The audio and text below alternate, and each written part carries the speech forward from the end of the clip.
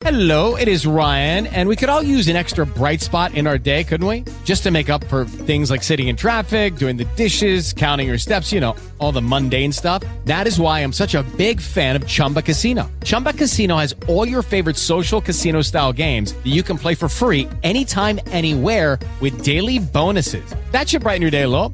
Actually, a lot. So sign up now at ChumbaCasino.com. That's ChumbaCasino.com. No purchase necessary. VGW Group. Void where prohibited by law. See terms and conditions. 18+. Welcome back, everybody. Time again for another Word Balloon podcast. This is John Suntress. Great conversation today. We got Rick Remender talking about 7 to Eternity, but a lot of his other books as well. Rick, of course, we've known him for a long time, going back to Last Christmas, and certainly books like Fear Agent and Nightmare and Sea of Red. And we spent a little time reminiscing because it's been 11 years since I started talking to Rick Remender, and I'm really excited about these new projects like 7 to Eternity, his new book with Jerome Opena, but we also talk about Low and Deadly Class and so many of the other books. And I really feel like Rick, given his time at Marvel Comics, is one of those great creators who did his time at the Big Two and is very content now to do his own thing, and has successfully brought his audience from his Marvel books to the new experiences, and is reaping the benefits from it. Has top-notch artists that he constantly works with, and is doing fresh original concepts like the books that I've already mentioned. This is a great chance to talk to a guy who understands the market and makes it work for him as a creator-owned guy. So it's a pleasure to talk to Rick and get his point of view on his books and the current comic market, the continuing discussion that we have here on Word Balloon. It's all brought to you by the League of Word Balloon listeners. Thank you, League, for your support via subscriptions to Patreon. It's not necessary, but it helps pay for the equipment, get me to conventions, make connections, and bring you fresh new artists and writers and other pop culture people to Word Balloon each week. It's been a hell of a September, and a lot of it has to do with the thanks to the League of Word Balloon listeners who help keep the lights on. Word Balloon is free, but if you want to help the cause and think what I do here is worth you contributing, even $1 a month is greatly appreciated, or even the price of a comic book, say $3, when you consider the hours of entertainment that me and the guests try to provide each episode here at Word Balloon. If you're interested in subscribing to Word Balloon, go to wordballoon.com. You can click on the Patreon ad. That will take you to patreon.com and my Word Balloon page there. If you can spare the money, I certainly do appreciate it. And we've got new subscribers that have just joined this month. And as a thank you, I'm trying to provide episodes and interviews first to Patreon subscribers. They'll eventually wind up on the feed. But case in point, Cincy Comic-Con, really 5 great hours of panel discussions with the 100 Bullets team, a great solo Brian Azzarello conversation, a great Marty Pasco conversation, a great group of creator-owned comic creators talking about creator-owned comic creators. How you doing, everybody? Talking about their views and how they get their works out to the market. And we're talking about really smart people like Ryan Brown, Jim Rugg, and Sarah Dyer, and, like I said, Marty Pasco and Brian Azzarello, Dave Johnson, Eduardo Riso, Dennis Hopeless, Jason Latour. Very fun conversations at Cincy Comic-Con. The Word Balloon Patreon subscribers will be getting them first. But thank you very much for that support, League of Word Balloon listeners. And I've already started. I've got Marty Pasco posted as we're speaking, and more panels coming up before the end of the month. Word Balloon is also brought to you by InStock Trades at InStockTrades.com, where there are great deals happening right now at InStock Trades. Things like the Doctor Strange Omnibus with an Alex Ross cover. What a great idea, and what a great deal. It's 50% off. It's just $37.50. Great run of Doctor Strange in that omnibus. You can get the Captain America Epic Collection, including the works of Stan Lee and Jack Kirby, also representing things like the first appearance of the Falcon, Jim Steranko's amazing run, also Gene Colan early on doing incredible work on Cap and the Falcon. 50% off. It's just $19.99. You can also get Fables Deluxe Edition, the hardcover volume 13, with Bill Willingham and Mark Buckingham doing what they did best. That incredible run is collected in hardcovers now, 50% off, $14.99. You can also get Velvet, Volume 3, The Man Who Sold the World, Ed Brubaker, Steve Epting. What a tremendous series this is. And great to finally get Volume 3, 42% off, $8.69. You know something, as we close, I'm going to give you some great deals on some Rick Remender books at the end of the show. So listen for those deals, or while you're listening to this interview, go over to InStockTrades.com and check out the great deals and great prices waiting for you. InStockTrades.com. All right, without further ado, let us begin our conversation with Rick Remender. It's happy to welcome him back, and it's always fun. And, you know, Rick is one of those guys, kind of like a Matt Fraction, that, I don't know, the guy always makes me laugh. And not just with his concepts, but really just our conversation. So it was really great a couple weeks ago to finally catch up with Rick and see what's going on. Here's Rick Remender now on Word Balloon. Despite technology conspiring against us, we've managed to make a connection. And I'm talking down the lane to Rick Remender. Hi, Rick. What's happening, John? Welcome back. Well, how many years has it been now? We're closing in on a year now. We did do Cincy Comic-Con. Oh yes, and I do count that. I count it as well. All right, good deal. And honestly, you did reach out in January, and I'm like, yes, but we never did firm up a date, so I do apologize. But I'm here. We flirted with it. Yeah, exactly. But I miss you, and seriously, man, you're kicking ass, and I'm very proud of you because I knew you when. Way back, kind of. When I was a whippersnapper, when I was it's true. A man full of hopes and dreams, and I had a posture and vigor. And we'd talk about, you know, Sea of Red and Nightmare and Fear Agent. And going back 11 years, John, talking about. I know, man. 11? I know. Well, we're not getting any younger. Well, that's the thing, man. No, you know, you were doing that stuff, and I was just getting started with Word Balloon, and Last Christmas and Fear Agent tickled me, and, you know, here we are. And seriously, you are the man of high concepts, honestly, and such varied concepts. Great sci-fi.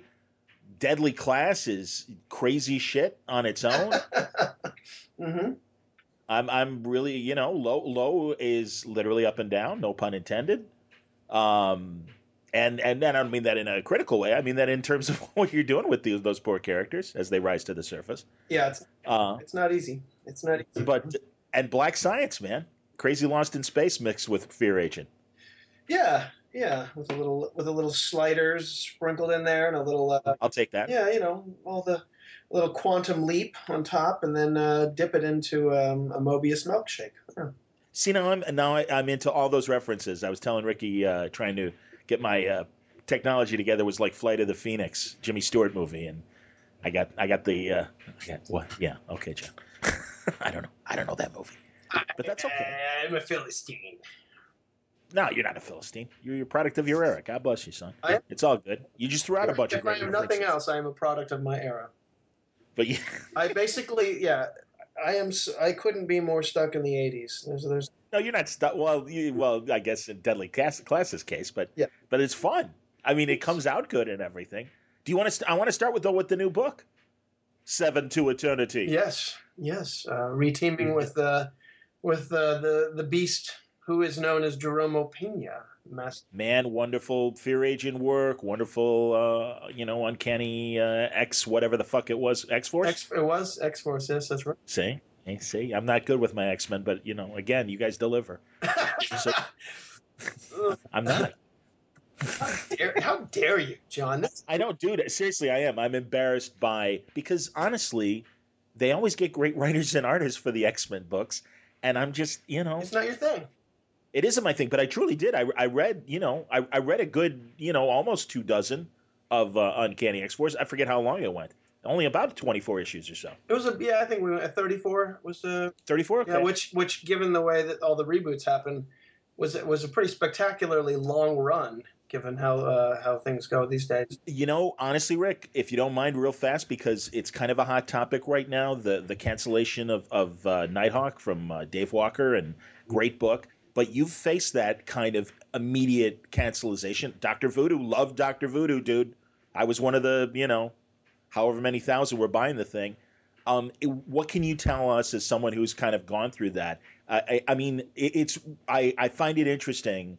The response has been from people we know like Brian Bendis, well, you got to pre-order. And I remember you saying that about Dr. Voodoo back in the day. Sure. Well, what's interesting is back in the day, Dr. Voodoo's numbers would be considered, a mid-level hit right now. There you go. This was back in 2008? 8 or 9, I think, yeah. When he was the Sorcerer Supreme. And I had turned him into the Sorcerer Supreme in my first Marvel work, which was an issue of What If, called What If The Age of Apocalypse.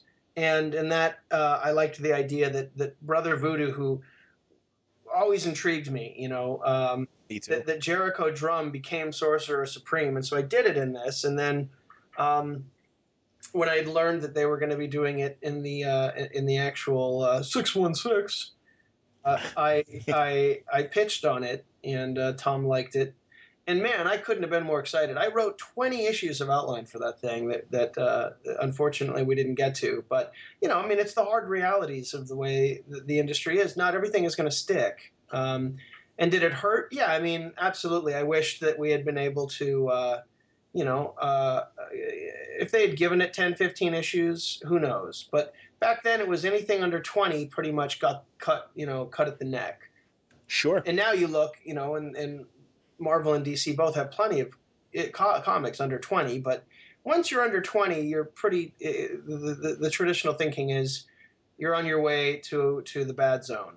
And, look, it comes down to numbers. I don't think it comes down to a lack of desire. I think that, I know Axel really well, and I know what he wants is a diverse line of comic books that have a lot of different ideas and is representative, not just in the comics, but in the human beings that make the comics. And, David's got all kinds of stuff going on there. So absolutely, you win some, you lose some. I won some, I lost some. That's Marvel. The fans are fickle. Speaking of Voodoo, Voodoo is a hit book. You cannot predict it, nor can you guarantee it. I'm hip, and that's, I think, the thing that needs to be remembered. And also, like you said, they cancel Dr. Voodoo, but then you find a hit with Uncanny X-Force, and granted, it only went 34 issues, but like you said, for a Marvel run, that's pretty goddamn good in these days with all the reboots. 34 was, by that point I was moving on to Uncanny Avengers and Cap and just right. The band anyway. But the I've always been. I was talking to Robert Kirkman and Brubaker about this the other day, and I sell way more trades than singles. I always have. I think maybe I do write for trades, so maybe my fans kind of clued into that. So the trade numbers on Uncanny X-Force were just phenomenal. So there was this groundswell. It was a huge hit for us. But I think that the Dr. Voodoo could have been the same had I been able to get it to issue 10, 15. But unfortunately, business affairs on that, they've got a cutoff point where they have to shut these things down. Yeah. And that's the difference between a Marvel or a creator owned. The kind of numbers that they were selling on that to shut it down. We can do that on a creator owned book and live happily, and then sell a truckload of trades, which is interesting because, Image has sort of become Vertigo, how Vertigo was in the 90s where you just, everybody was selling 15,000 copies of their comics, but then they'd talk to you about like, oh my God, it's all about the trade paperbacks. Yep. And now that's Image. The trade numbers are, ridiculous. But so. No, that's great, man. Honestly. And you're cool with the price points and everything that, Image lays out. First trade $9.99 and the rest $14.99. We were one of the first trades to do it back in the day with Sea of Red, and it worked out real well on that book. I've always thought it was a smart business move. Look, I'm up against a guy coming into a shop who has to choose between Deadly Class or an X-Men book or whatever the hell else is stand around it. So we're up against if you can get them in and you got a quality product, then you're golden. And getting them in, that's what the price point is there for. It's to say, hey, and in our case, on most all of these trades, we've packed them full of 6-7 issues worth of content for $10. Yep. Yep. And the idea is like, look, we're losing money here for sure. Like Deadly Class, I think it's 160 something pages of comic book for Wow, the first trade. That's for fantastic. $9.99. But Jesus. it's you're this is a cutthroat thing, and you're really hoping to hook people, and it worked. The trade numbers they've just been phenomenal. We just got the hardcover numbers in today, and that thing is selling gangbusters. Nice. And I think that's all I think that all builds. I don't think it builds out of the singles, and I could be wrong. I think it builds out of those $9.99 trades. I think you're right, man. No, I really do. And I think it's, like you say, it's been happening long enough now and with enough great creators doing these amazing books that, no, there's enough of the retailer audience gets it. I don't know, you get the bookstore numbers, and I imagine it, sells equally as well. And that's the great news is now you've got strength in Amazon and the various, whatever's left of the book chains beyond Barnes and Noble and Books A Million or wherever your books land. There's actually outside of Amazon, there's still some real big numbers moving. I think that good. I think that people want their books and people want their vinyl and people want we all went digital and then we spent a few years with it and realized it's not the same. I got rid of my LPs and my CDs and I went totally digital. I got rid of my DVD collection. And man, I wish I didn't. I like tactile things. I like a library of my music and my comics, and I think people are doing that because the numbers that I'm seeing, like Tokyo Ghost Volume 2, we just got our numbers, and okay, I mean they're crazy. It's a crazy world now. So you're selling 8,000 copies to comic book stores, which back in the day, you would have been, I don't even know how to process what that would have been like, but you're also selling 8,000 to the Amazon and the bookstores and the book market. And that's not even including digital, which is its own beast entirely. That's excellent, man. Well, and also you're really smart because beyond the trades and the hardcovers, then you get into the deluxe hardcovers and the omnibuses and, you know what you're doing. And it's, how do you sense that? Like obviously you've done it for certain books and everything. And I don't know, is that the plan for all the books, or do you really kind of look at your audience or even canvas your audience and say, who wants this? I am very fortunate in that I work with artists that deserve that prestige format. And so I think that what I've always looked at is, all of my horror work from 2004, 5, and 6, and 7 was collected in a giant hardcover, the Crawl Space hardcover. Mm-hmm. Strange Girl, we did a hardcover, and it sold out. And then we did a soft cover, and it's almost sold out, so maybe we'll do an oversized hardcover next. We did one for Last Days of American Crime, Deadly Class, Black Science Fear Agent. I think that really it comes down to the books that are selling, which at this point in time, because of the wonderful resurgence and interest in creator-owned comics, is all of them. That we can, like Deadly Class, we printed, I think, 6,000 of those oversized hardcovers, and it's been a month, and we've sold half the print run. Nice. So there's, and the thinking now is also that there's a different market for that stuff. That the people buying those oversized hardcovers are an entirely different audience than the people buying the trades, than the people buying the singles. That the thinking is now that we've got three different subsets of audiences of people. So I don't know if that's right or not, but that's the sort of traditional thinking. Do you think, that's the thing, you've been doing this for 11 years, or this is like the real stuff that you consider like, okay, this is when I knew what I was doing? Well, I started making comics in 97 with Captain Dingleberry. Okay. And then that went to slave labor. I always forget that. Go on. Yeah. My love letter to Frank Zappa. And then that wrapped, and then we went to slave labor graphics, and then I did Blackheart Billy and Dawn Creature, and then I went back off and started inking the Avengers and penciling Teenage Mutant Ninja Turtles and penciling that Bruce Campbell book and penciling Last Christmas. Well, so it was jumping all around. We did an oversized hardcover for Last Christmas last year. Yeah, I saw that, absolutely. And so most of these things we're putting in that format, and they're selling to a whole new groups of people.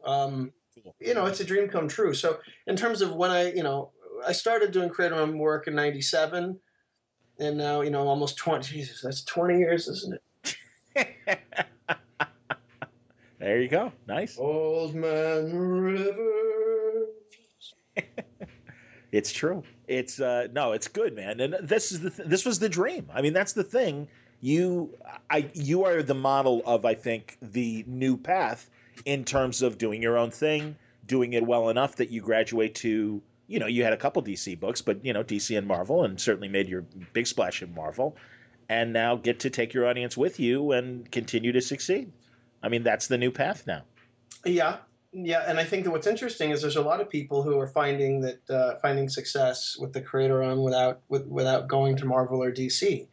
There's whole new swaths of human beings that have come in, male and female now, and it's a collection from people from The Walking Dead to the Marvel films to this pop culture phenomenon that doesn't seem to be slowing down.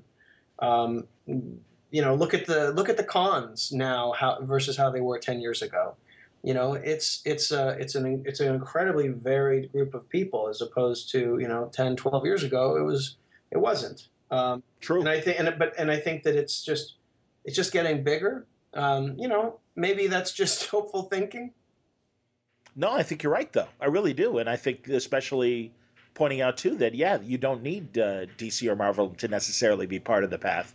And there is this new audience too that's coming in, and I always say this now with the current DC and Marvel people, where it's like, the 20-something that's walking in, they could give two shits about what Spider-Man did during the Clone Saga. They don't care.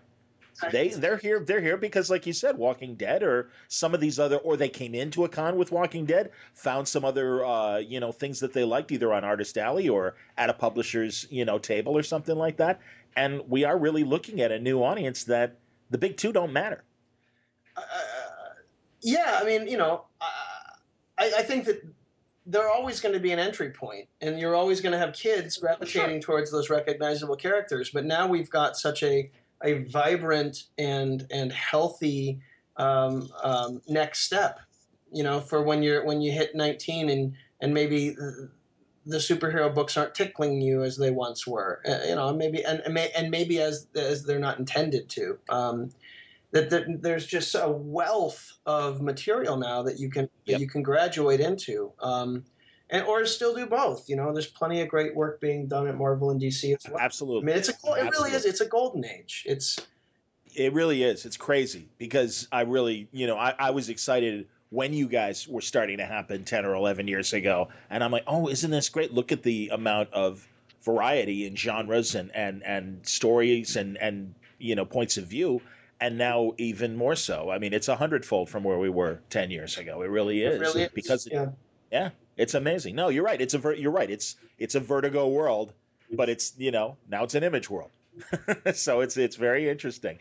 And are you at all? I mean, I don't know what kind of relationship, or if they've even approached you.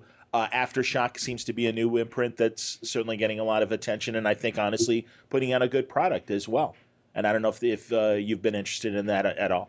I mean, Mike extended a hand, and the thing for me at this point is, Image, was my home from 2004 until 2009, 10, or 2008 when we moved to Dark Horse. Fear Engine to Dark Horse, and I worked there for a little while, and coming back to Image in 2012 when I did, or 13, I can't remember, but whatever. I know what you're talking about. Yeah, it's been a nice homecoming. Cool. I've always believed in Stevenson, and to see what he's done and the tenacity that he's exhibited and the success of what they've grown here.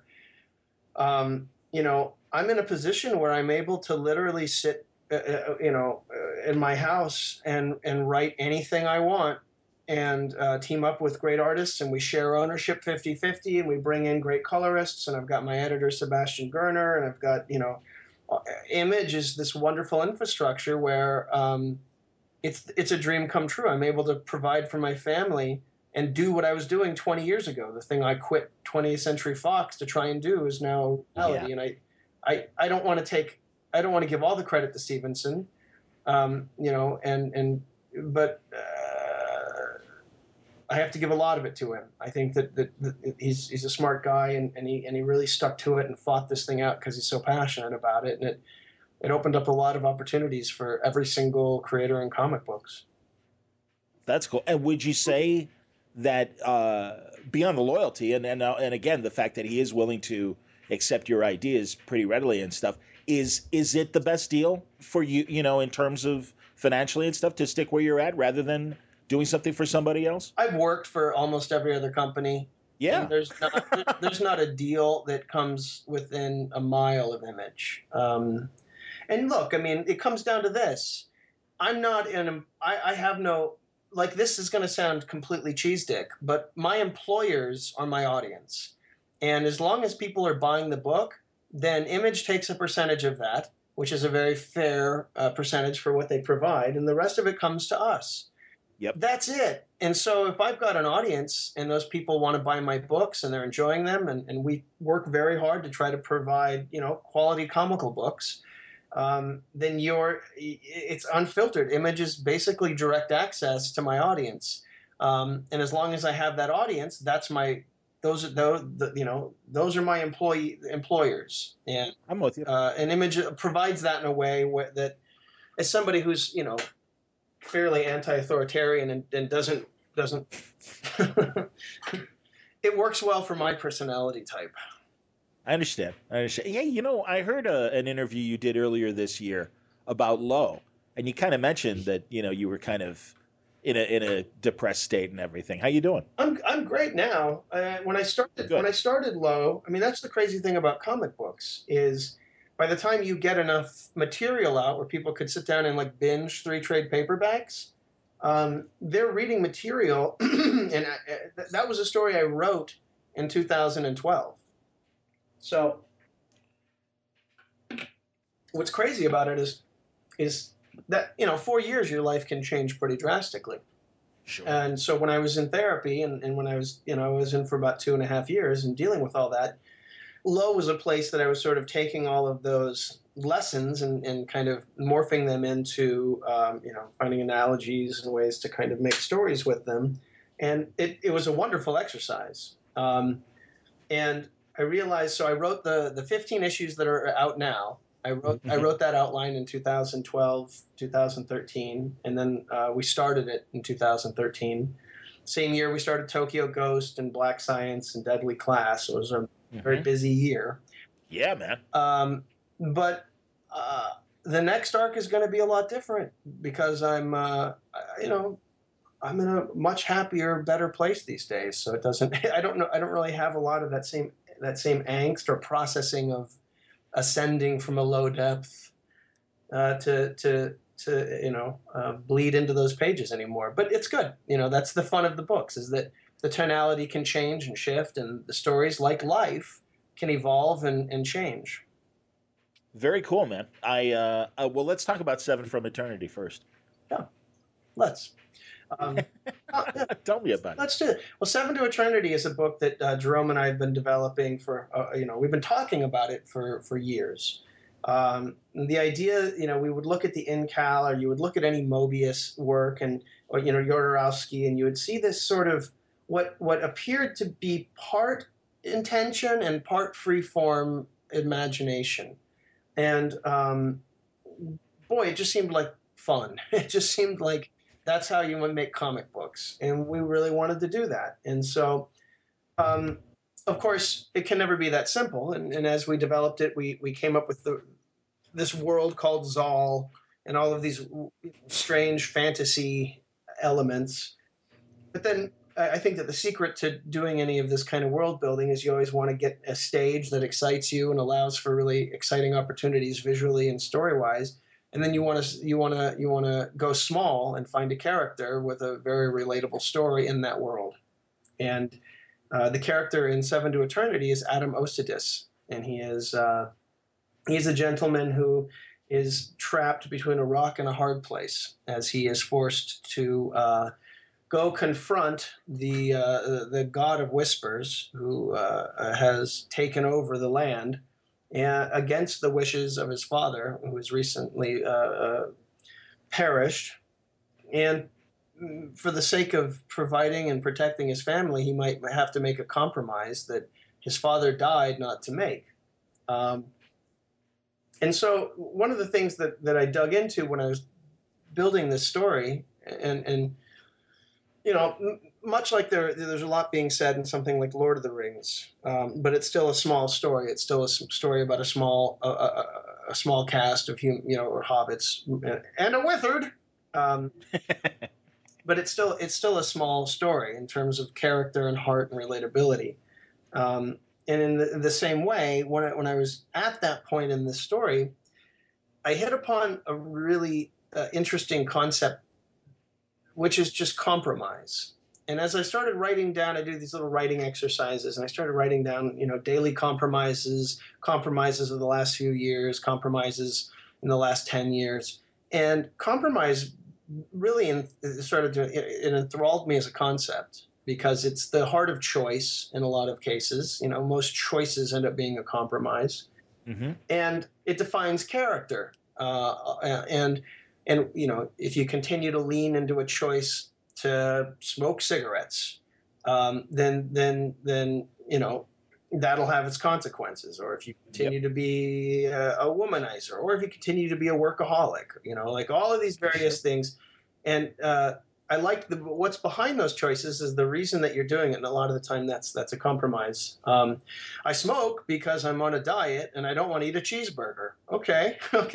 That's a compromise. I mean, but anyway, so that's I'm with you. The beating heart of what's underneath all of this is this idea. We've got a number of interesting choices ahead for our character, and he'll be defined as well as the world around him shaped by the degree to which he'll compromise. And so, without giving away too much, that was kind of the inspiration. It seems like a lot of your concepts are like that you start with the big stage and then try to find the individual story. Is that the case? Yeah. I mean, thinking about it, Low was that way. Low, I kind of had the stage first. Black Science, dimension traveling, being hurtled through dimensions. Mm-hmm. Fear Agent wasn't. Fear Agent was Tony and I built this character. He did a design, and then I started writing about who he was. And then I think the outline for Fear Agent came sort of after the character. Anyway, but but Last Days of American Crime again, kind of that's the societies that came first, maybe the macro. The end of crime in America was the concept, and then you start going, okay, well, what crime's going to be over? What's the most interesting part of that? And you come up with an old grifter who's on his last leg, who's got one last chance to pull off a heist of a lifetime, and then I invented Graham Brick. And I don't think I was aware of it, but I think I do probably start world and then boil into character. Okay, well, and that's part of why I love you, man. I mean, truly, that's some of the fun is the environments that you first create, and then you give us the human story. That obviously is the center. So, well, yeah, and it's clearly something I like doing, because it seems like I do it in every one of these books. And you find the right artists for these things too. And again, great to hear you and Jerome are back. That's terrific. Is this an ongoing or a finite series? Right now, we've got about 13 issues or so outlined for this first story. The thing about a level of art that Jerome produces, and coupled with the painted beauty of Matt Hollingsworth, we've got two of the very best artists of all time in comic books working together on this, and the pages are just ridiculous. And Jerome doesn't cut a single corner. So in terms of that first story, I think that right now I'm not writing out past that. We've already cooked up ideas for 3 years, 4 years worth of story. But in terms of committing it to writing it, I'm doing it much like Tokyo Ghost. It'll be longer than Tokyo Ghost, this first story, and then we know the next chapter. So it really just comes down to it'll take us a year and a half to get through the story we've got, and at that point, if we're still thrilled and tickled, then we'll keep going. But I would imagine that we would, especially hearing the sort of enthusiasm from Jerome when we talk about these other ideas we've got. That's cool. Well, and also I wonder because it seems to me that you always have a good sense of when to stop. I try to. You don't want to drag it into the ground. I mean, it can be difficult sometimes because you fall in love with the characters. Sure. Well, I think a bunch of I shouldn't say everyone, but a bunch of the image creators are trying to figure out. That's the thing. I mean, everyone got spoiled with the old Vertigo template of 100 bullets or 70 issues of Scalped. And it's like, I don't know if because of the ridiculously good, diverse comic book world, I don't know if these stories you make it that long. Yeah. Every one of them. Because again, it's like, well, what's shiny and new? And stuff that was shiny and new and still is very good just doesn't seem as shiny and new next to the brand new thing. That's interesting. And I think that's a problem. Because people want long form stories, but you're right. So something like like Low or Black Science, fortunately they sell incredibly well in trades, but the singles went from wherever they opened, 40,000 copies and drifted down to where they're at like 15, 16,000 now. Okay. Which is still very healthy, and in terms of Sure. their own, we're all doing fine on that. But we've done our best to ship those as close to clockwork as we can. The line of books that we've been putting out, we are on point. We didn't drift. We didn't disappear for 8 months. We've been keeping them coming out. But the attrition, very few books escape the attrition. Every one of the Image books, the most from the most beloved to the sort of obscure, they're all seeing the same attrition, and it is a difficult balancing act because ultimately people want, when they get invested, they want long form. Like I did, and I know that a lot of the fans I talk to, if their first question at the show is, how long will this go? Yeah. And I get it, because it's like, people who love Deadly Class or love Low, they'll go, how long? And I go, well, we've got 32 issues of Low outlined, and, I could do more, or, it's a great ending. It might be an ending. I've got ideas for more after that. But, like the elephant there, the reality is what are the singles going to be down to when we're another 17 issues ahead of where we're at right now? Sure. And, it is the new shiny thing because everybody jumps over to the new number one. But I don't know. I don't know what the solution to that is. But it's definitely, the attrition is something that we're all seeing. Fortunately, the trades more than balance it out, because the people who want that long form are also very willing to support the trade paperbacks. It's not on their shoulders to deal with the harsh reality, which is if people don't buy the singles, we don't get to make the trades. Right. So it's a very difficult balancing act. It's a very difficult balancing act. Yeah. Like I said, I mean, it's kind of a circular question that I've been asking all of you, because you're all kind of hitting those, past 30 point and certain books and stuff. And it's just like, yeah, well, I mean, I like I said, I mean, I feel like Celia Norton, even, as great as Revival is and stuff like that. It's like, they're getting to 50, and it's like, yeah, it's time. And they know it's time too. Yeah. And I think that, look, the market is going to dictate that. One thing that we've discussed, so for Black Science, we have that outlined up to issue 40 right now. Okay. And we're going to at least get to 40. If the singles attrition, if people want the long form and they want those trades, you can't put it on the reader to make it their responsibility. So one of the things we've discussed is getting ready for, we only get paid on the trades every 6 months. Okay. So that makes it a little bit difficult in terms of, scheduling your life and your money when you only get a paycheck every 6 months.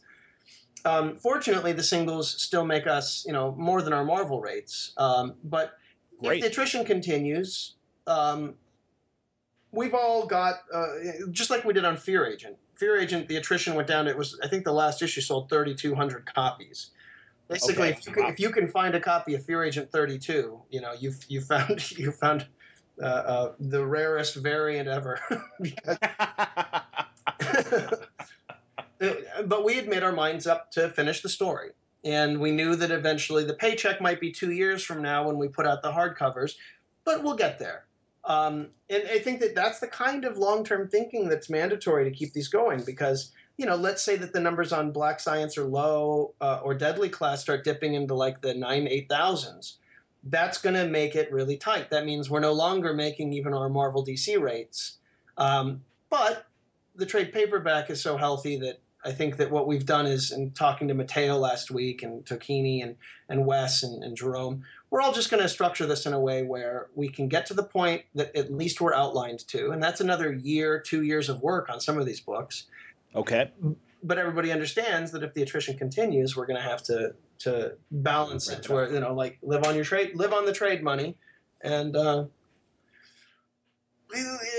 creator owned's not for everybody. There's not a check. I don't finish a script. I wrote Tokyo Ghost #1 in 2013, and I didn't get paid on it until, November, December of 2015.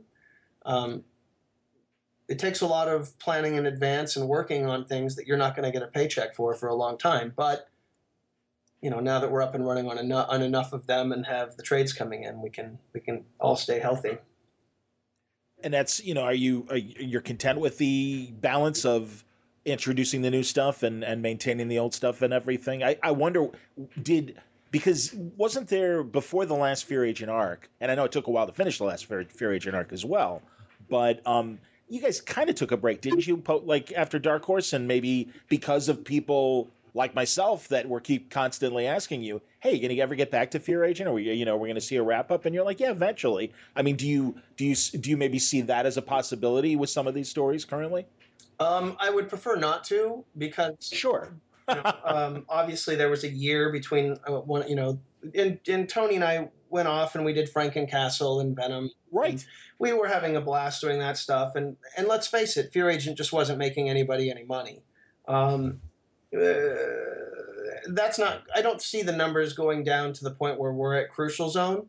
So the idea, unless there's some kind of seismic shift and people just stop reading the single issues, the idea right now is, Lowe's got an outline that goes to 32. Black Science is going to 40 at least. Deadly Class, I just can't see ending it. If I have to time Wes up. Good. And with the TV show in development, and now we've got big news, like that ball moved further down the field last month. Excellent. So, we've got Sony, and we've got the Russo brothers, and we've got Adam Targum from Banshee and Outcast, and now we've got another big piece coming up that we can announce soon.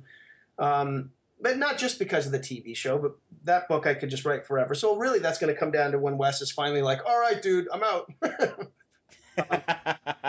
But I think that we could imagine, there'd be 40 or 50 issues of Deadly Class. And, this 7 to Eternity that we're building, Zal, Jerome and I have a Bible that we could do, 50, 60 comic books with. So a lot of it does come down to the single issue orders and your ability to schedule things where you're not beholden to those, and you can live on the trades. And so if that means anyway, to answer your question, I do not see us retreating to do Marvel and DC work and pausing the books out. We'll fight out to the end and keep the book shipping for the fans that are supporting it. That's cool. Okay. Well, you mentioned Deadly Class. What is the status of the media stuff? I mean, has it found a platform yet? It has, yes. You can't announce it yet, or cannot. We are looking at some very cool things happening, and so I've been working with my co-writer Miles Feldslot on the outline for the pilot, and we just got the notes back from the Russo brothers and Sony, and did some rewrites, and so it's in motion. I tell everybody the way I understand it is most networks will pick up and develop about 20 ideas a season.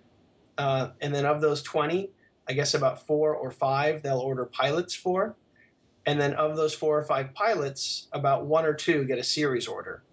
Sure. So even where we're at, we've still got 1 in 10 odds of seeing a series come. But man, going through the hurdles we've gone through to be at a point where we're looking at 1 in 10 odds with the kind of team we've got in place, I'm hoping that if we knock the pilot out of the park, that we'll at least get a pilot order out of it.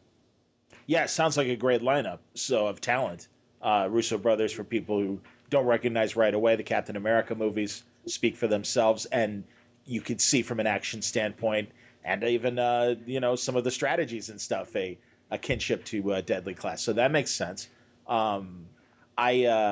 That's great, man. I no, and also I only think if for whatever reasons it doesn't work, God forbid this time, because like you said, I do think they sound like the stars are aligned correctly. It seems to me that the more you write it and the more you show the legs that the concept can have of this Hitman high school and moving on to the next class and stuff, that's, this is, Friday Night Lights meets, Wise Guy or The Sopranos or something, I mean, that's interesting. Joe Russo brought up the Friday Night Lights aspect of it is something that we're moving towards one of the storylines. I think that look, I'm biased. Shit, I love it. It's everything I want to see in a show, and it's an authentic snapshot of the era I grew up in, Yep. and the kind of absolutely the kind of teenage existence I experience. So for me, it's just obviously I would love to see it translated, but we have a great team, and Joe and Anthony's background doing shows like Arrested Development and Community help out with the cast and the comedy aspects, and the action obviously coming from their Captain America and their Marvel work, and as producers their notes are great, and they've been wonderful. So. Yeah, at this point, I'm not popping a cork. It's good and far down the field, and we got 1 in 10 odds of getting it through a goal. That's awesome, man. Will you let me catch up through 21? Where is the book on the stands right now? So 22 will ship, I believe, the 3rd week of September. So it'll come out. Oh God, we're coming up. Yeah, and that's wow. The fun of that was sort of emulating the X-Men when the new class would come in and that kind of stuff. That's cool. So Wes designed a bunch of characters, and I took the characters and started writing backgrounds for them, and then he would sort of tweak them. It was a very organic development, and it's been a lot of fun to throw a new group of characters into this same piranha tank with the reader now knowing just how hardcore this place can be. Well, I think he shocked a lot of people with the fates of Saya and Marcus, definitely. So, well, there's more of that to come. I think of course there's a lot of it's fun. I mean, the balancing act on this is that I have all of these stories that I wanted to tell from when I was a misguided youth. And then, just trying to pepper that stuff into an actual narrative and let myself kind of drift in and out of the sort of slice of life and then drift back into the overarching plots and things. But it was an experiment. I really thought this would be the book that would, nobody would want. I knew Wes is one of the most underrated, brilliant artists in comic books, and that he would be beloved. But given the strange soup I was making, I didn't know it would find an audience. But I'd say that the audience for Deadly Class is as passionate, if not more, than the Fear Agent audience. I'd say that those are the two things that have the most fervent, passionate audience of the things I've made. Well, it doesn't surprise me, and I think we got about 15 years apart from each other. I forget, something like that. I think. Well, I mean, I was in college when you, I think, or really ending college, where I think you've got Deadly Class and everything. And as you say, this was your high school years, so even an old person like me can relate to it. Nice. Hopefully not. You can't relate to it too much, John. No. I remember vaguely. Back when John was selling angel dust.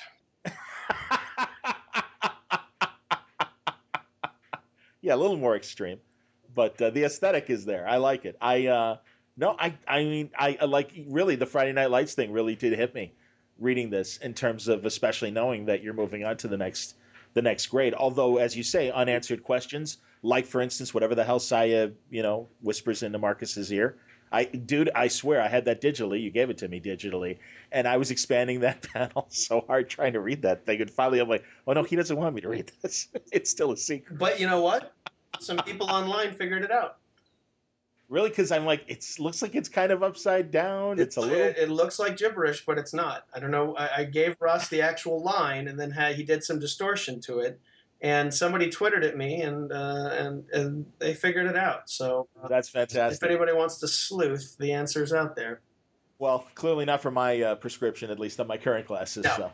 So, there, and again, my age comes through. I can't read it. I don't know. Can you put it out with larger type?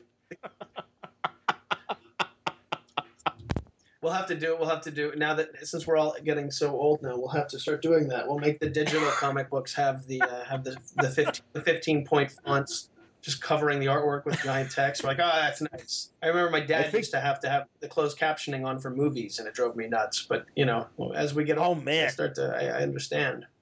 Yeah, there you go, man. No, I'm telling you, I think that's Superman under those letters. I'm not sure anymore. Could be, could not be. I'm not sure. Like, all of a sudden, my dad is Jack Kirby. Jeez. Well, dude, this is great, honestly, and I know a lot of people are very excited for Deadly Class to come back in a couple weeks. So, nice going. It's very, very cool, and people, as I'm sure you're still getting people jumping in. The trades are gangbusters, and I think that's the upshot of the fight is you get, we're on 4 trades and an oversized hardcover, and we're working on the 5th trade right now. People, like I said, I firmly believe, you look at the binge watching on Netflix, people want long form. They want to get into something, and once they're invested, they don't want to be taken out of it, and I think I see that on TV, and I see that in people's, I read somewhere that 90% of the music you listen to is music you've already listened to. The introduction of the new is something that we take, baby steps towards as humans. So, we've got a lot of story here to tell, and we're gonna keep doing our very best to get the book out. Very nice, man. Very, very cool. And what about Black Science? How are things going? There's 2 different families: the family of Low and the family in Black Science. Yeah, and they're fairly different. Sure. And I'm exploring sort of different things in them. Black Science is entering a period that the book had been going 100 miles an hour for so long that when I was beating up the middle part of the outline, there's a lot of character stuff I wanted to get to, and it's not so much physical danger as it is betrayals and broken hearts. And what's coming up in the book is a lot of things that we've been setting the board for. That'll be a whole lot of interesting character bits. And then those continue to build until they explode in what I hope is an unexpected fashion around issue 26, 27. And around issue 26. So around issue 26, we return to the fast crazy. But at this point, characters and dilemmas that hopefully the reader is a good bit more invested in. So Matteo and Marino have been, hard at work. We're already working on issue 26. The book is every issue is stunning. Those guys it's such a treat to see what they deliver. And so, yeah, we've got that. We've got the Black Science sculpture coming out for Christmas, which I just saw it on your Twitter feed, man. It looks fantastic. Man, what a nightmare that has been to put that together. How come? It's a lot of work. It's a lot more work than I thought. I want a sculpture. And a fan had done a really wonderful 3D model that we used, and we bought it off of him, and then getting it prepped to actually make it, and then getting it made and getting the colors right and the paints and getting the facial expression right and designing the box and dealing with the price point. We got to a point where in order to sell this thing at a reasonable price, and it's 2 characters intertwined, it's intricate as hell. It's like, 14 inches tall. It's the first cover, isn't it? It is. It's the first trade paperback. Yeah. And we realized in order to make any kind of profit, we were being told that sculptures like this go for $250. And we rolled it around and decided that, we're only making 500 of them. and we're just going to charge $150 for it. And if we sell all 500, we break even, basically. Okay. Is not a great business plan. What happened to the publishing master, man? Wait a minute. Yeah. It doesn't translate to statues, Apparently not. Apparently it was statues. I go, well, I just didn't. It just felt like $150 for this thing is a completely fair price, and that will blow them out this way. And the fans who've been supporting the book and are so passionate about it, they can get their hands on one of these things and have it in their office or their room. Whereas like doing it for $200 or $250, and then there's ways you can do variants and charge more for collectors. And I was like, fuck all that. We're making 500 of them. They're limited. They're numbered. They're beautiful. I just got the final prototype back today and met with Nate, the guy helping me put this all together. And is it Nate Powell or? I'm sorry. I don't know why I thought Nate Powell was a statue guy, but he probably isn't. No, it's a different Nate. This Nate is with a company called Squid Ink. It's Nate Mitchell, and he has a company called Squid Kids Inc. Okay. And he just worked with Skybound and Brian K. Vaughan to make the Lion Cat statue. Oh, that's great. And so I've been working with him and putting this thing together, and we're to the home stretch now. So I'm very excited to get that out. And any fan listening, make sure you pre-order it because they're gonna go quick. But then the idea is if we can do this and the next time maybe not make it quite as expensive, I can make them for Deadly Class and Low and Tokyo Ghost and Seven to Eternity, and we can make a line of sculptures. That's fantastic, man. That's really great. No, it's gorgeous. It's on Rick. He's got it pinned currently to his Twitter feed. Yep. So right there for you at Remender, if you will. If you will. So it's great, man. No, I was really impressed, and that's cool that you're making it reasonable and everything, because that's the thing. I as a regular consumer, I walk in and it's wow, that's a great statue, $400. All right. Right. And I walk away. And now that I've done it, I know why they cost so much. And the fact that this is two characters that are so, and Mateo's costume design is so intricate, and it's two characters intertwined standing on a giant rock structure. And you see now how it's all put together and the work that goes into making that work.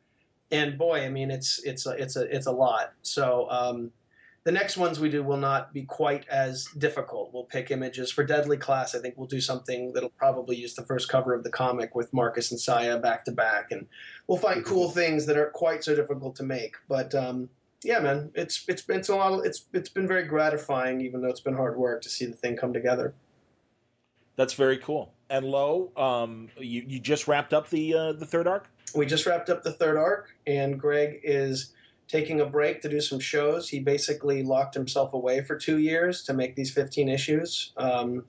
Greg pours a lot of time into those pages. And so he was like, I need a little time to go out and see the world. And I was like, yes, go, my son. But he's been hard at work on issue 16, which he and I co-wrote together. And it's a standalone story that takes us back into the world and sets some new pieces up. And then we'll be off to the races. So I think that we'll relaunch on that in January or February. We'll be back with the fourth arc.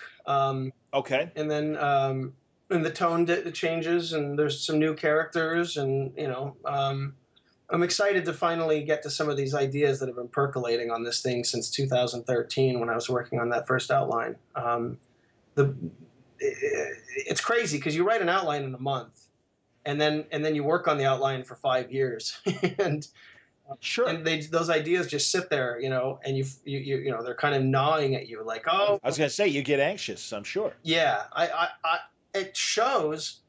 I'm like an eager child. If people are talking to me and fans want to talk about the story, it's like I'll start popping off with like, okay, and then issue 17, that character's gonna this, and they're like, dude, I don't want to know that.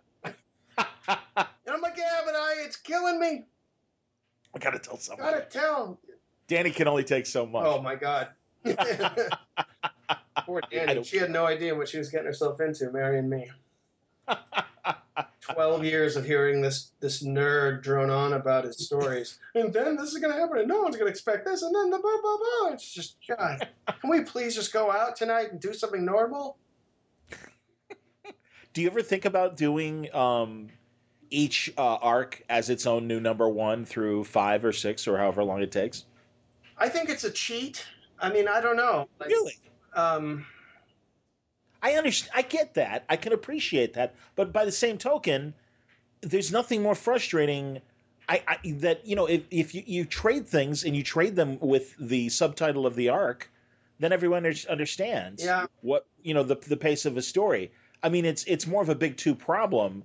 The amount of, I mean, they abuse every number 1. But if they did it where they did it more like in the Dark Horse model, where each arc does a 1 through 5 and then on to the next story, I just think it's easier just from a understanding where to start and where to finish standpoint too. It is, until you get into a situation where Hellboy had been going on for 8 years and you didn't know what order to read the trades in because or the BPRD stuff wasn't numbered, and it just, for me, it's like there's nothing quite as simple as like if you see low number 18 and it's exciting and you think you want to buy low, then we gave you 170 pages or something and a 99 in a 9.99 graphic. True. Go read the first trade and start. It's like, because honestly, we really do create these books, and this is something that we kind of said going back to when we were doing figuring out how to pitch these books back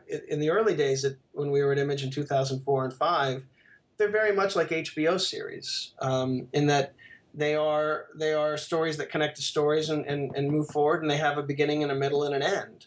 And so I guess renumbering, Black Science, every 5 or 6 issues, you're going to get a bump on issue 1, but I don't really know if I'm going to be able to give you a clean entry point every time I do that, for one. So it might say number 1, and I might sell an extra 10,000 copies. But that entry point might not actually be feasible to be honorable to a reader and say this is actually a place you can start the story. It's like, would you start The Wire in season 3? I hear you. Yeah. Okay. No, I'm not comparing my books to The Wire. I'm just no. I get what you're saying though. From a basic story standpoint, from a format standpoint, it's just always seemed. It seems like, look, it's much cleaner and easier, and I think what happened. There's been plenty of books when I was an avid reader where I would miss the book till it was on issue 15, and then I'd hear so much about it that I'd go buy the first trade, the second trade, the third trade, and then I'd be caught up and I'd start buying singles. And I think that I don't know. It might be my own OCD. No, I do get what you're saying and everything. It makes sense. Well, tell me about Tokyo Ghost. I know you guys are stopping at 10. And I've only seen the headline, so I really haven't delved into the story of why. So tell me why. Well, that first story was always intended to be 10 issues. We knew Sean had 10 issues in him, and then the idea was to bring somebody else in and keep it going. So I've got the story written, and I've even got a couple of artists in mind. But I guess when I wrapped it, I needed a break. Sean was going to carry on and do covers, and we were going to just keep the thing going. And I got a great artist if I wanted to keep it going. But it felt like I hit a nice landing point. And as we were getting to that, look, I mean, there were long conversations with Sean and I trying to figure out, if and when to relaunch and to come out with the next issue. And I think what we decided is, just for right now, that we're going to give it. The ending is, we feel like we stuck a landing. We told a beginning and a middle and an end of a story. We're very proud of the work. We're going to put out an oversized hardcover next year, and around that time, I'll revisit if I'm still itching to get back to Debbie's story as she heads out into the tech-free Americas. Very cool. Yeah, I was wondering, and like I said, I know that you guys obviously 10 issues over, as you say, 3 years. I mean, you start developing one of these things. We started developing it in 2013. and we really got to work in 14, and then it came out in 15. Oh, okay. It's only been a year. Forgive me. And so the first it started September of 15. But I mean, look, Sean put so much into those pages. They're Oh, yeah. you have to get that kind of a ramp up when you have that kind of artwork. You have to give the artist plenty of lead time. So I had written the first issue, I think, in the summer of 2014, after Sean and I had been literally developing it for a year. But the good news about that is that you've got such a huge wealth of ideas, and the characters in the world so well that when you get into writing it, you're not going in blind and kind of doing guesswork. You already know it all, and now it's just to pick the story and tell it. Very cool. Are there any other projects beyond Deadly Class that are in any sort of media development currently? There are, yeah. Nothing that's to a point that I can talk about. Okay. We've got some stuff happening with Black Science that we're working on there, and Nightmare has some stuff that we're working on. And great, funny. Yeah, and then Fear Agent has some. Still, I'm going to knock on wood, but there has been some really great news in the last couple of weeks on that. Oh, awesome, man! Or a couple of weeks, I guess, a couple of months. But anyway, you know how these things go. I do. And I should ask you, and certainly I'm sure it was sad, although the man lived an incredible life. We've talked about it before, your guys' involvement with Jack Davis in Fear Agent, and the fact that he did a variant cover, which is pretty amazingly fantastic. But yeah, I have to say, and from a very selfish standpoint, I didn't realize Jack Davis and I shared a birthday. So that was kind of cool, because unfortunately it was me and Britney Spears, and I wasn't really crazy about that. Yeah, Jack Davis is better. I kind of think so, man. My God, I just heard Al Jaffe on Gilbert Gottfried's podcast, and they were talking about Jack, actually, and it was a few months ago that they recorded it. But yeah, what a life, what a career, and beyond Mad Magazine, such an important part of pop culture in a lot of ways, from TV Guide to so many album covers and movie posters and things. Yeah, I mean, and one of the most talented people. I mean, his artwork ranged from, he could do horror, he could do anything, and satire, absolutely. The caricatures, and he is one of the best. And what's interesting is when you talk about your love of 50s and 60s films that I've missed, I worry that I only knew about the EC guys. I grew up with Mad Magazine, and obviously there was plenty of Jack Davis there, and like you said, all the other various places you'd see him in pop culture. But the kids who were born after 90 and who don't have somebody to point them to the old Mad magazines and the old EC comics, and do the Jack Davises and the Al Williamsons of the world, do they disappear? Is it just old guys, remembering them? And I guess at this point it would be the last for them would be Generation X. We were the last people exposed to all the Frazetta and Williamson. Yeah. And so my generation would be the last generation exposed to those guys. Is that it? Do you think that there's a... I don't think so, man. Rob Burnett and I were having this conversation either this summer or last summer, because, he's such a big fan of really old, sci-fi, even going back to like the Flash Gordon stuff from the 30s and, Buck Rogers and the like. And I'm like, yeah, but there's always like a Tarantino sort of hipster that will find this stuff and translate it to a young audience and say, no, these influences are cool. You need to be aware of this stuff. And I do think that that's where you guys even come in, you and Tony, certainly for Fear Agent.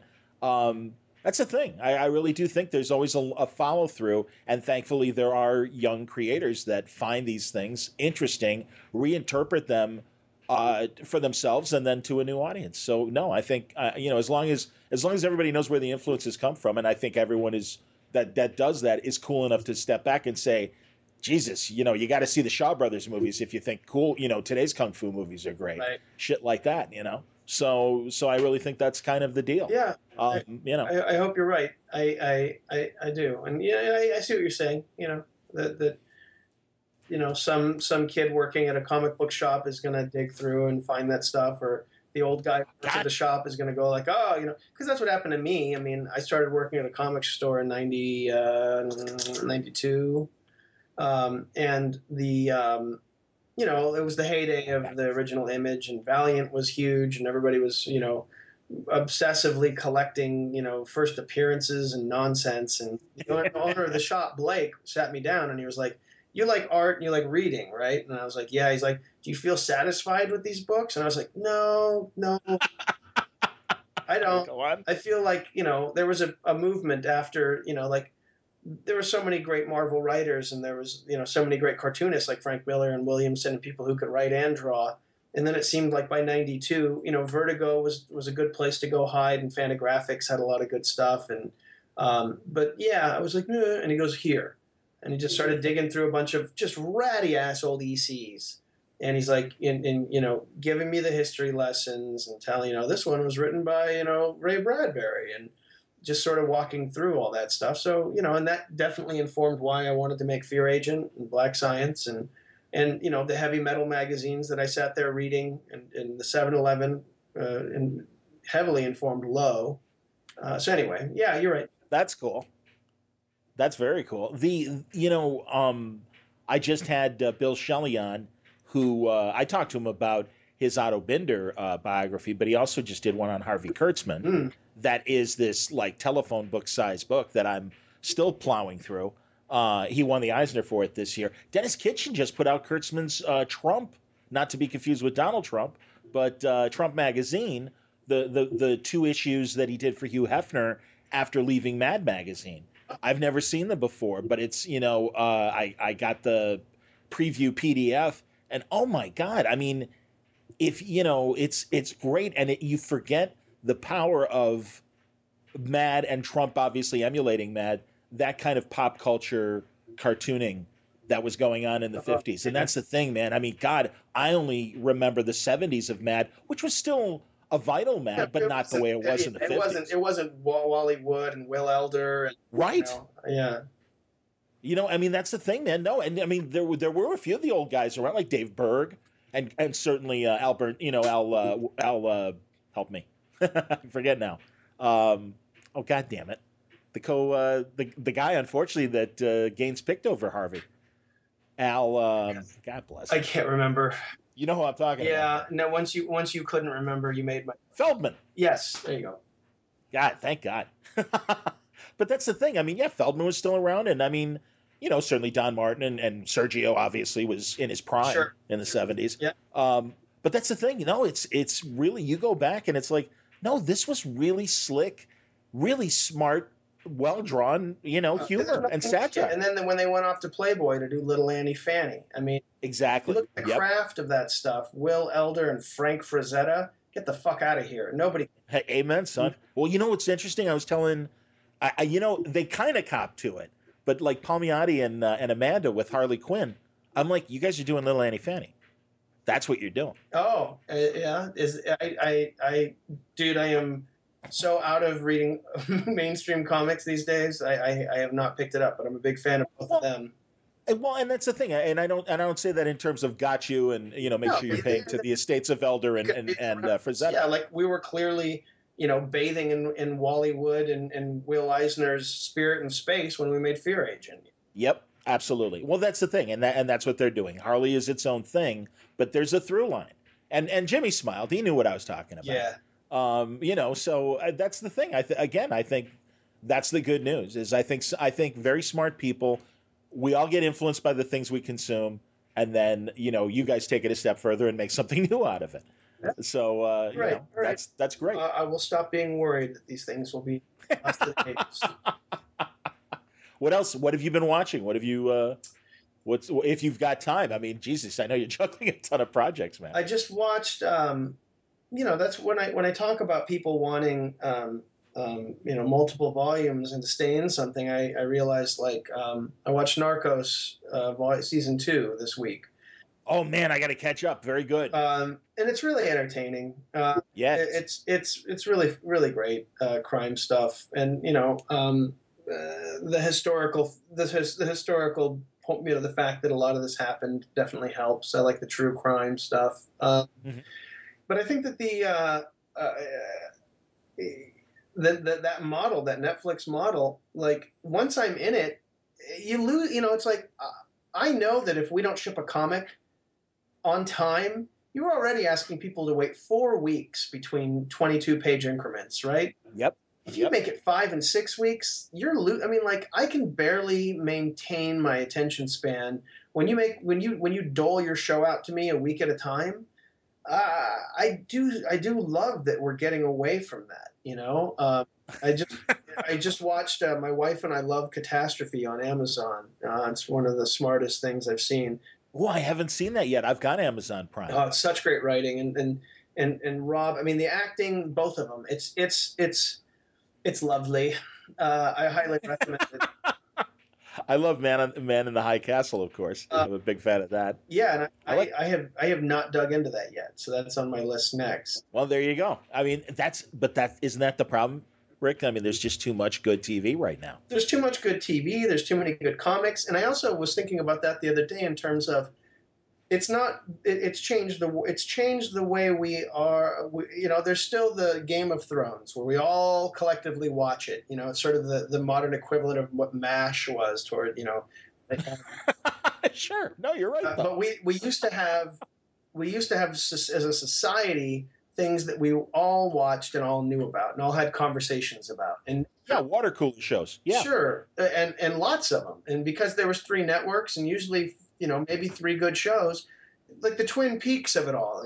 Twin Peaks comes out, and I don't know if we're I thought Mad Men, but no. I talk to people all the time who had never ever even watched Mad Men, never even tried it.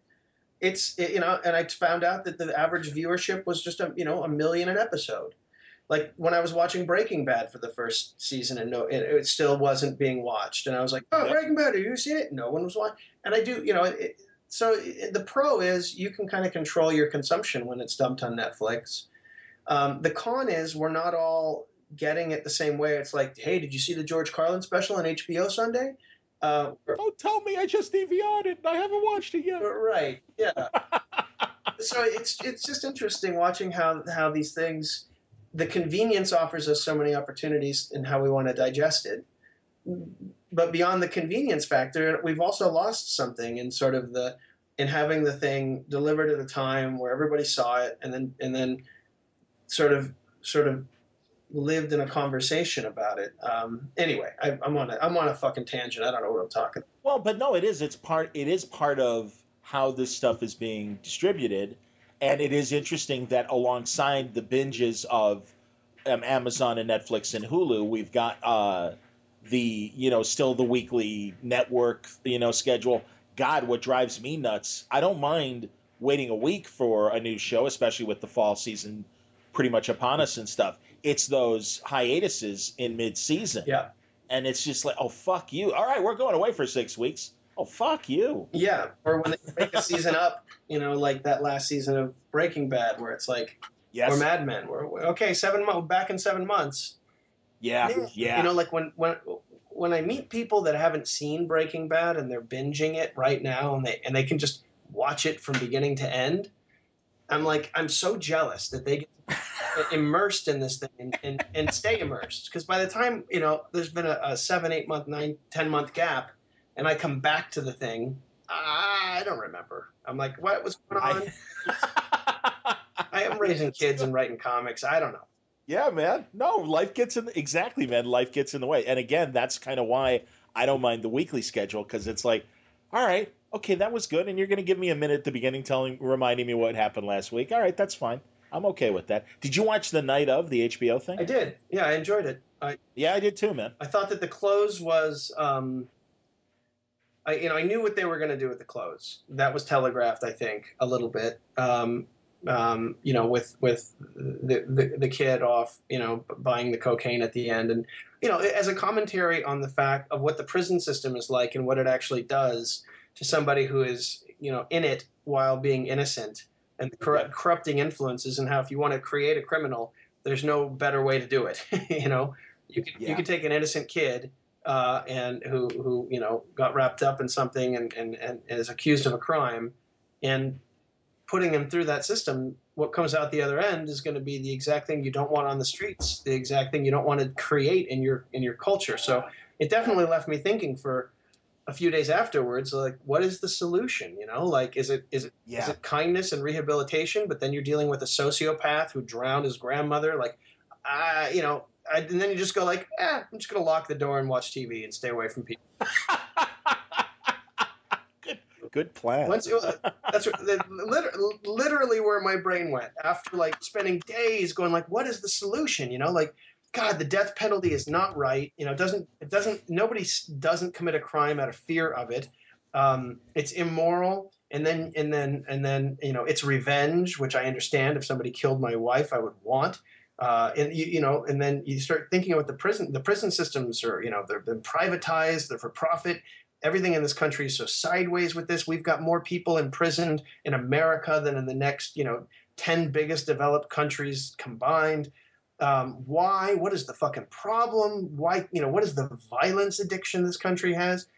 And then after just processing that for a day and a half, like I just go, okay, you know, it's all fucked. I just lock the door and turn on a movie. I understand. I totally understand. What can you do? Hopefully, somebody smarter than me is working on this as we speak. Exactly. I'll be ordering pizza if you need me. That's my goal. That's where I'm at in society. I'm the guy who I'll give you a comic book to read while you eat the pizza. There you go. I provide distraction from the harsh realities around you. No, sometimes we need these things. It's all right. It's okay. You're killing me, man. That's awesome. Dude, I'm always happy to talk to you. I'm trying to think. Is there anything we haven't, any base we haven't covered?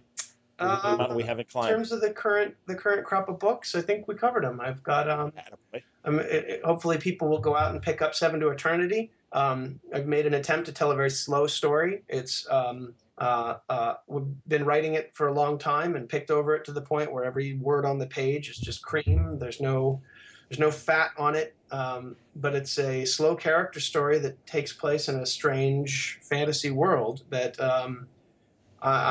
we're tickled with making. And I can tell you, you're not going to find any better art than the Jerome Opena and the Matt Hollingsworth team up there. Attaboy. That's excellent. And it starts when?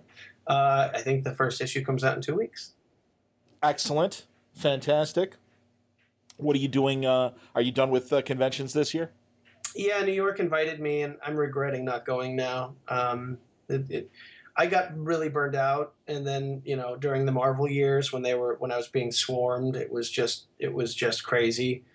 Sure. And I was getting the flu, and then I was coming home, and I was a week behind work, and, you know, the traditional like boo-hoo, the cons are hard story. But so this year I really pulled back and just spent the time that I would have gone to cons taking my kids on vacations. Attaboy. Where'd you guys go? We went to Kauai. Nice. That's where Danny and I had our honeymoon, and I used to go there as a Boy Scout to hike the Kalalau Trail. Damn. Wow. And then while we were there, about day 4, I realized I felt more human than I had felt in years. I just finally had taken a real vacation with my kids, and I was sitting on a beach with some friends of ours went with us, and I just suddenly felt like, oh my God, this is what it's like not to be an anxiety-riddled workaholic nightmare mess. I hadn't checked Twitter in 4 days. I wasn't looking at my email. And I just turned to Danny and I said, book another trip in 4 weeks. And she was like, what? And I was like, yeah, just book it now before I get home and then convince myself I need to work. And so we booked another trip a month later and went back for another week. Wow, that's great. It was so needed. Yeah, it was so needed. So getting those 2 weeks with my kids and doing that family stuff was the cost of me not making it to conventions this year. But look, it's either going to go one of 2 ways, I figure. I'm going to take a little break from cons and just keep making my comics. And when I finally crawl out from under my rock and start making it back to shows, people are going to be really excited to see me again. Or they'll have forgotten entirely, and it'll be a real blunder that'll cost my career everything. No. One of the, I think I missed. Were you in San Diego? I did San Diego. Yeah, I was in and out. I was doing some meetings and promoting stuff, so I was only there for 2.5 days. Okay, because I think I saw you very, very briefly from a distance And I'm like, oh yeah, I'll have to see Rick. And then of course, it's San Diego. Yeah. Yeah, exactly. Oh please, literally, as you know, a dozen people like that you see for 5 seconds, and that's the last time you see him. Yeah, and you. Where are you going to be tonight? Okay, yeah, the Hyatt. Okay, yeah. I'll see you there. It's true. It's true, and I did Seattle. I haven't missed Seattle since 2005. I don't think. I just love that show. It is a great show. I haven't been there in a couple of years, but I love that show. Yeah. But, this coming year, I think that the plan is to try and the year before that I went to Leeds and did Thought Bubble, which was one of the... Fantastic. Wow. So great. And I unfortunately had to miss Angoulême, which I'd been invited to be a guest at. My dad was sick. And so missed Angoulême, missed a couple, we sell gangbusters in Paris, in France. We sell a lot of comics through Urban. Like a lot. That's great. Well, I can see that though. They like their sci-fi and fantasy, but I can see Deadly Class doing really well there. They all do. And so Urban, Francois at Urban, he's like my second publisher, and he's such a great guy and so thoughtful. And he has tried to get us to come out and do a tour of Paris, where he would set it up where we could just go around Paris for a week. And he set up Angoulême, and wow, I've missed out on I missed out on the opportunities to go to Brazil and Spain and Germany, and I wasn't England. I made Leeds happen. I was like, I'm gonna go do this one, but that's the crazy fucking thing, is that all these things that I wanted when I was young and struggling and building this line of books, the whole purpose was to I'm gonna travel and see the world, and now I've got the opportunity to do that. And if I take a week away, it kills me. I come back and my kids have grown a half an inch, and they're off in different classes and living a life, and you can't do it. And so it's more important to be here and be with them. But I'm going to try and start breaking it up where I can at least do 2 or 3 a year starting next year. That's cool. And dude, you're not the first family man that has said that, and I'm glad to hear that because that means it's working. And you're doing what you should be doing, and that's wonderful that you're getting joy out of it. I am. So that's it's really centering. Absolutely. No, Ricky. You're doing good. Trust me. Thanks, John. From my 11-year standpoint, I think you're doing amazing. And honestly, I'm really really glad. I just honestly, that class of guys that you're part of that kind of stepped away from Marvel and DC when you did. And made this step back in your case, and in some cases, a lot of you guys, kind of your second time around with Image. This is the right time. You've got that core audience that is willing to follow you, and that just proves that they like you and the work that you do. It doesn't matter if it's an X-Man or a Justice League or somebody like that, or an Avenger. So that's wonderful. That means you're winning the game, and that's terrific, because it's just freeing you guys up to really expand your concepts and go in directions that would be it's too confining at DC and Marvel to really explore these things. So keep it up. Well done. Well, I appreciate that. I needed. I got my 11-year report card back from John, and it's nice. I needed to hear that. Nah, it's all right, man. No, I'm glad to be ringside for all the good stuff that's happening. And seriously, man, whatever you're doing to keep your creative juices flowing, keep doing it, because the proof is there in the work. You're going in really interesting directions. The characterizations are very deep, and the concepts remain very, I think, new ideas or new spins on old ideas. So, keep it up. Thank you, John. I appreciate that. Words of wisdom from Rick Remender. Man, it was great talking to him, and I'll tell you, we're not done. I know it's almost the end of September, but I've still got other episodes that I've got to get out to you before the end of the week here at Word Balloon. And, man, I can tell you, because they're in the can. Coming up next, we're going to be having a wonderful conversation with Jeff Lemire. Jeff is doing great work on things like Black Hammer and some other wonderful books, and I really can't wait to share that conversation with you. And then also a new comedy interview, and that's with Tony Hendra. Now, you may not know the name, but you're going to know the guy when I start rattling off the guy's credits. He was Ian Faith, Spinal Tap's manager in the film This Is Spinal Tap, the guy with the cricket bat. No sex and drugs for Ian. I distinctly said, well, actually, that was the wife who said, I distinctly said put Spinal Tap before Puppet Show. But Tony was an editor at National Lampoon, worked on the National Lampoon comedy albums, did one of the great National Lampoon comedy album segments, a great John Lennon parody called Magical Misery Tour. And, man, I'm telling you, check that out on YouTube. Just on the title alone, it's one of the funniest things that I think the National Lampoon guys ever did on record. They are back with a brand new album, 35 years since the last National Lampoon album, and Tony is a big part of that with his new comedy group, The Final Edition.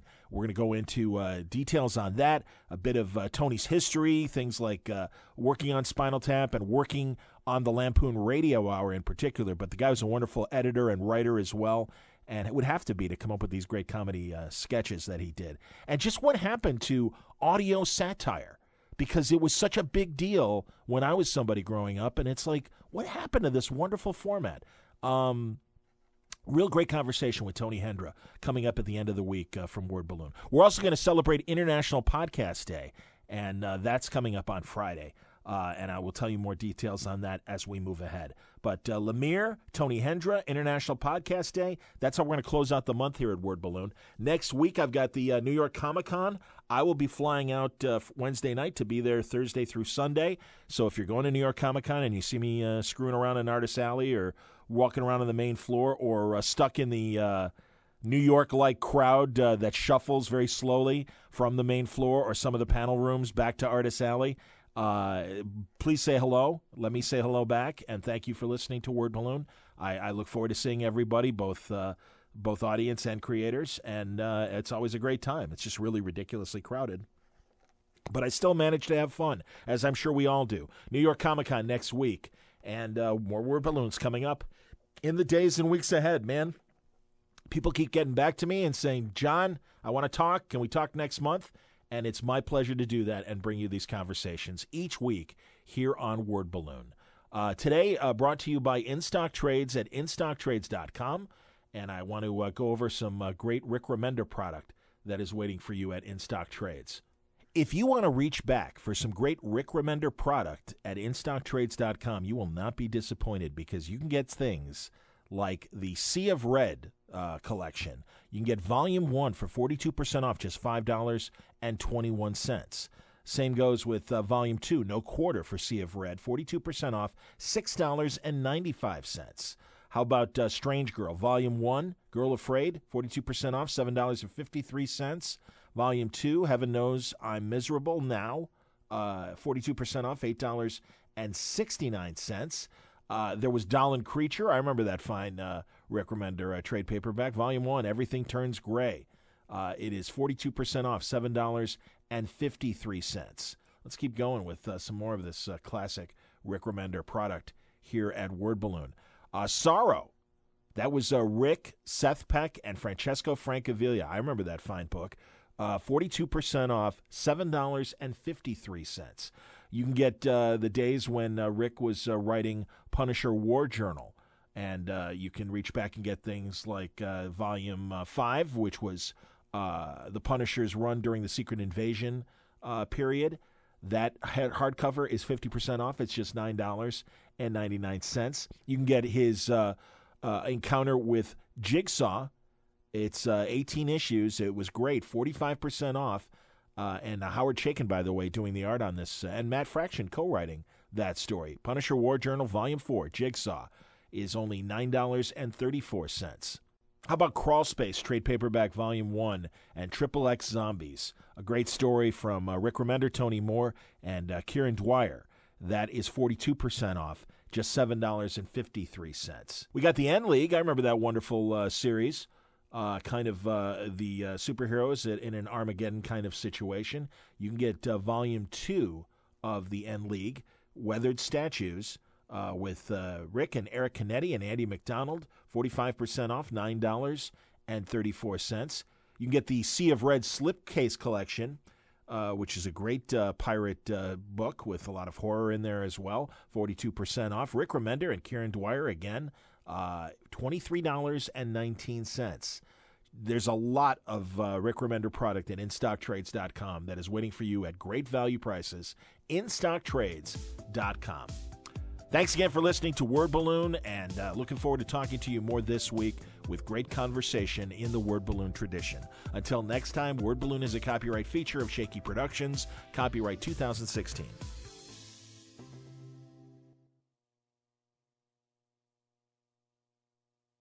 Hello, it is Ryan, and I was on a flight the other day playing one of my favorite social spin slot games on ChumbaCasino.com. I looked over at the person sitting next to me, and you know what they were doing? They were also playing Chumba Casino. Coincidence? I think not. Everybody's loving having fun with it. Chumba Casino is home to hundreds of casino-style games that you can play for free anytime, anywhere, even at 30,000 feet. So sign up now at ChumbaCasino.com to claim your free welcome bonus. That's ChumbaCasino.com and live the Chumba life. No purchase necessary. VGW Group. Void where prohibited by law. See terms and conditions. 18+.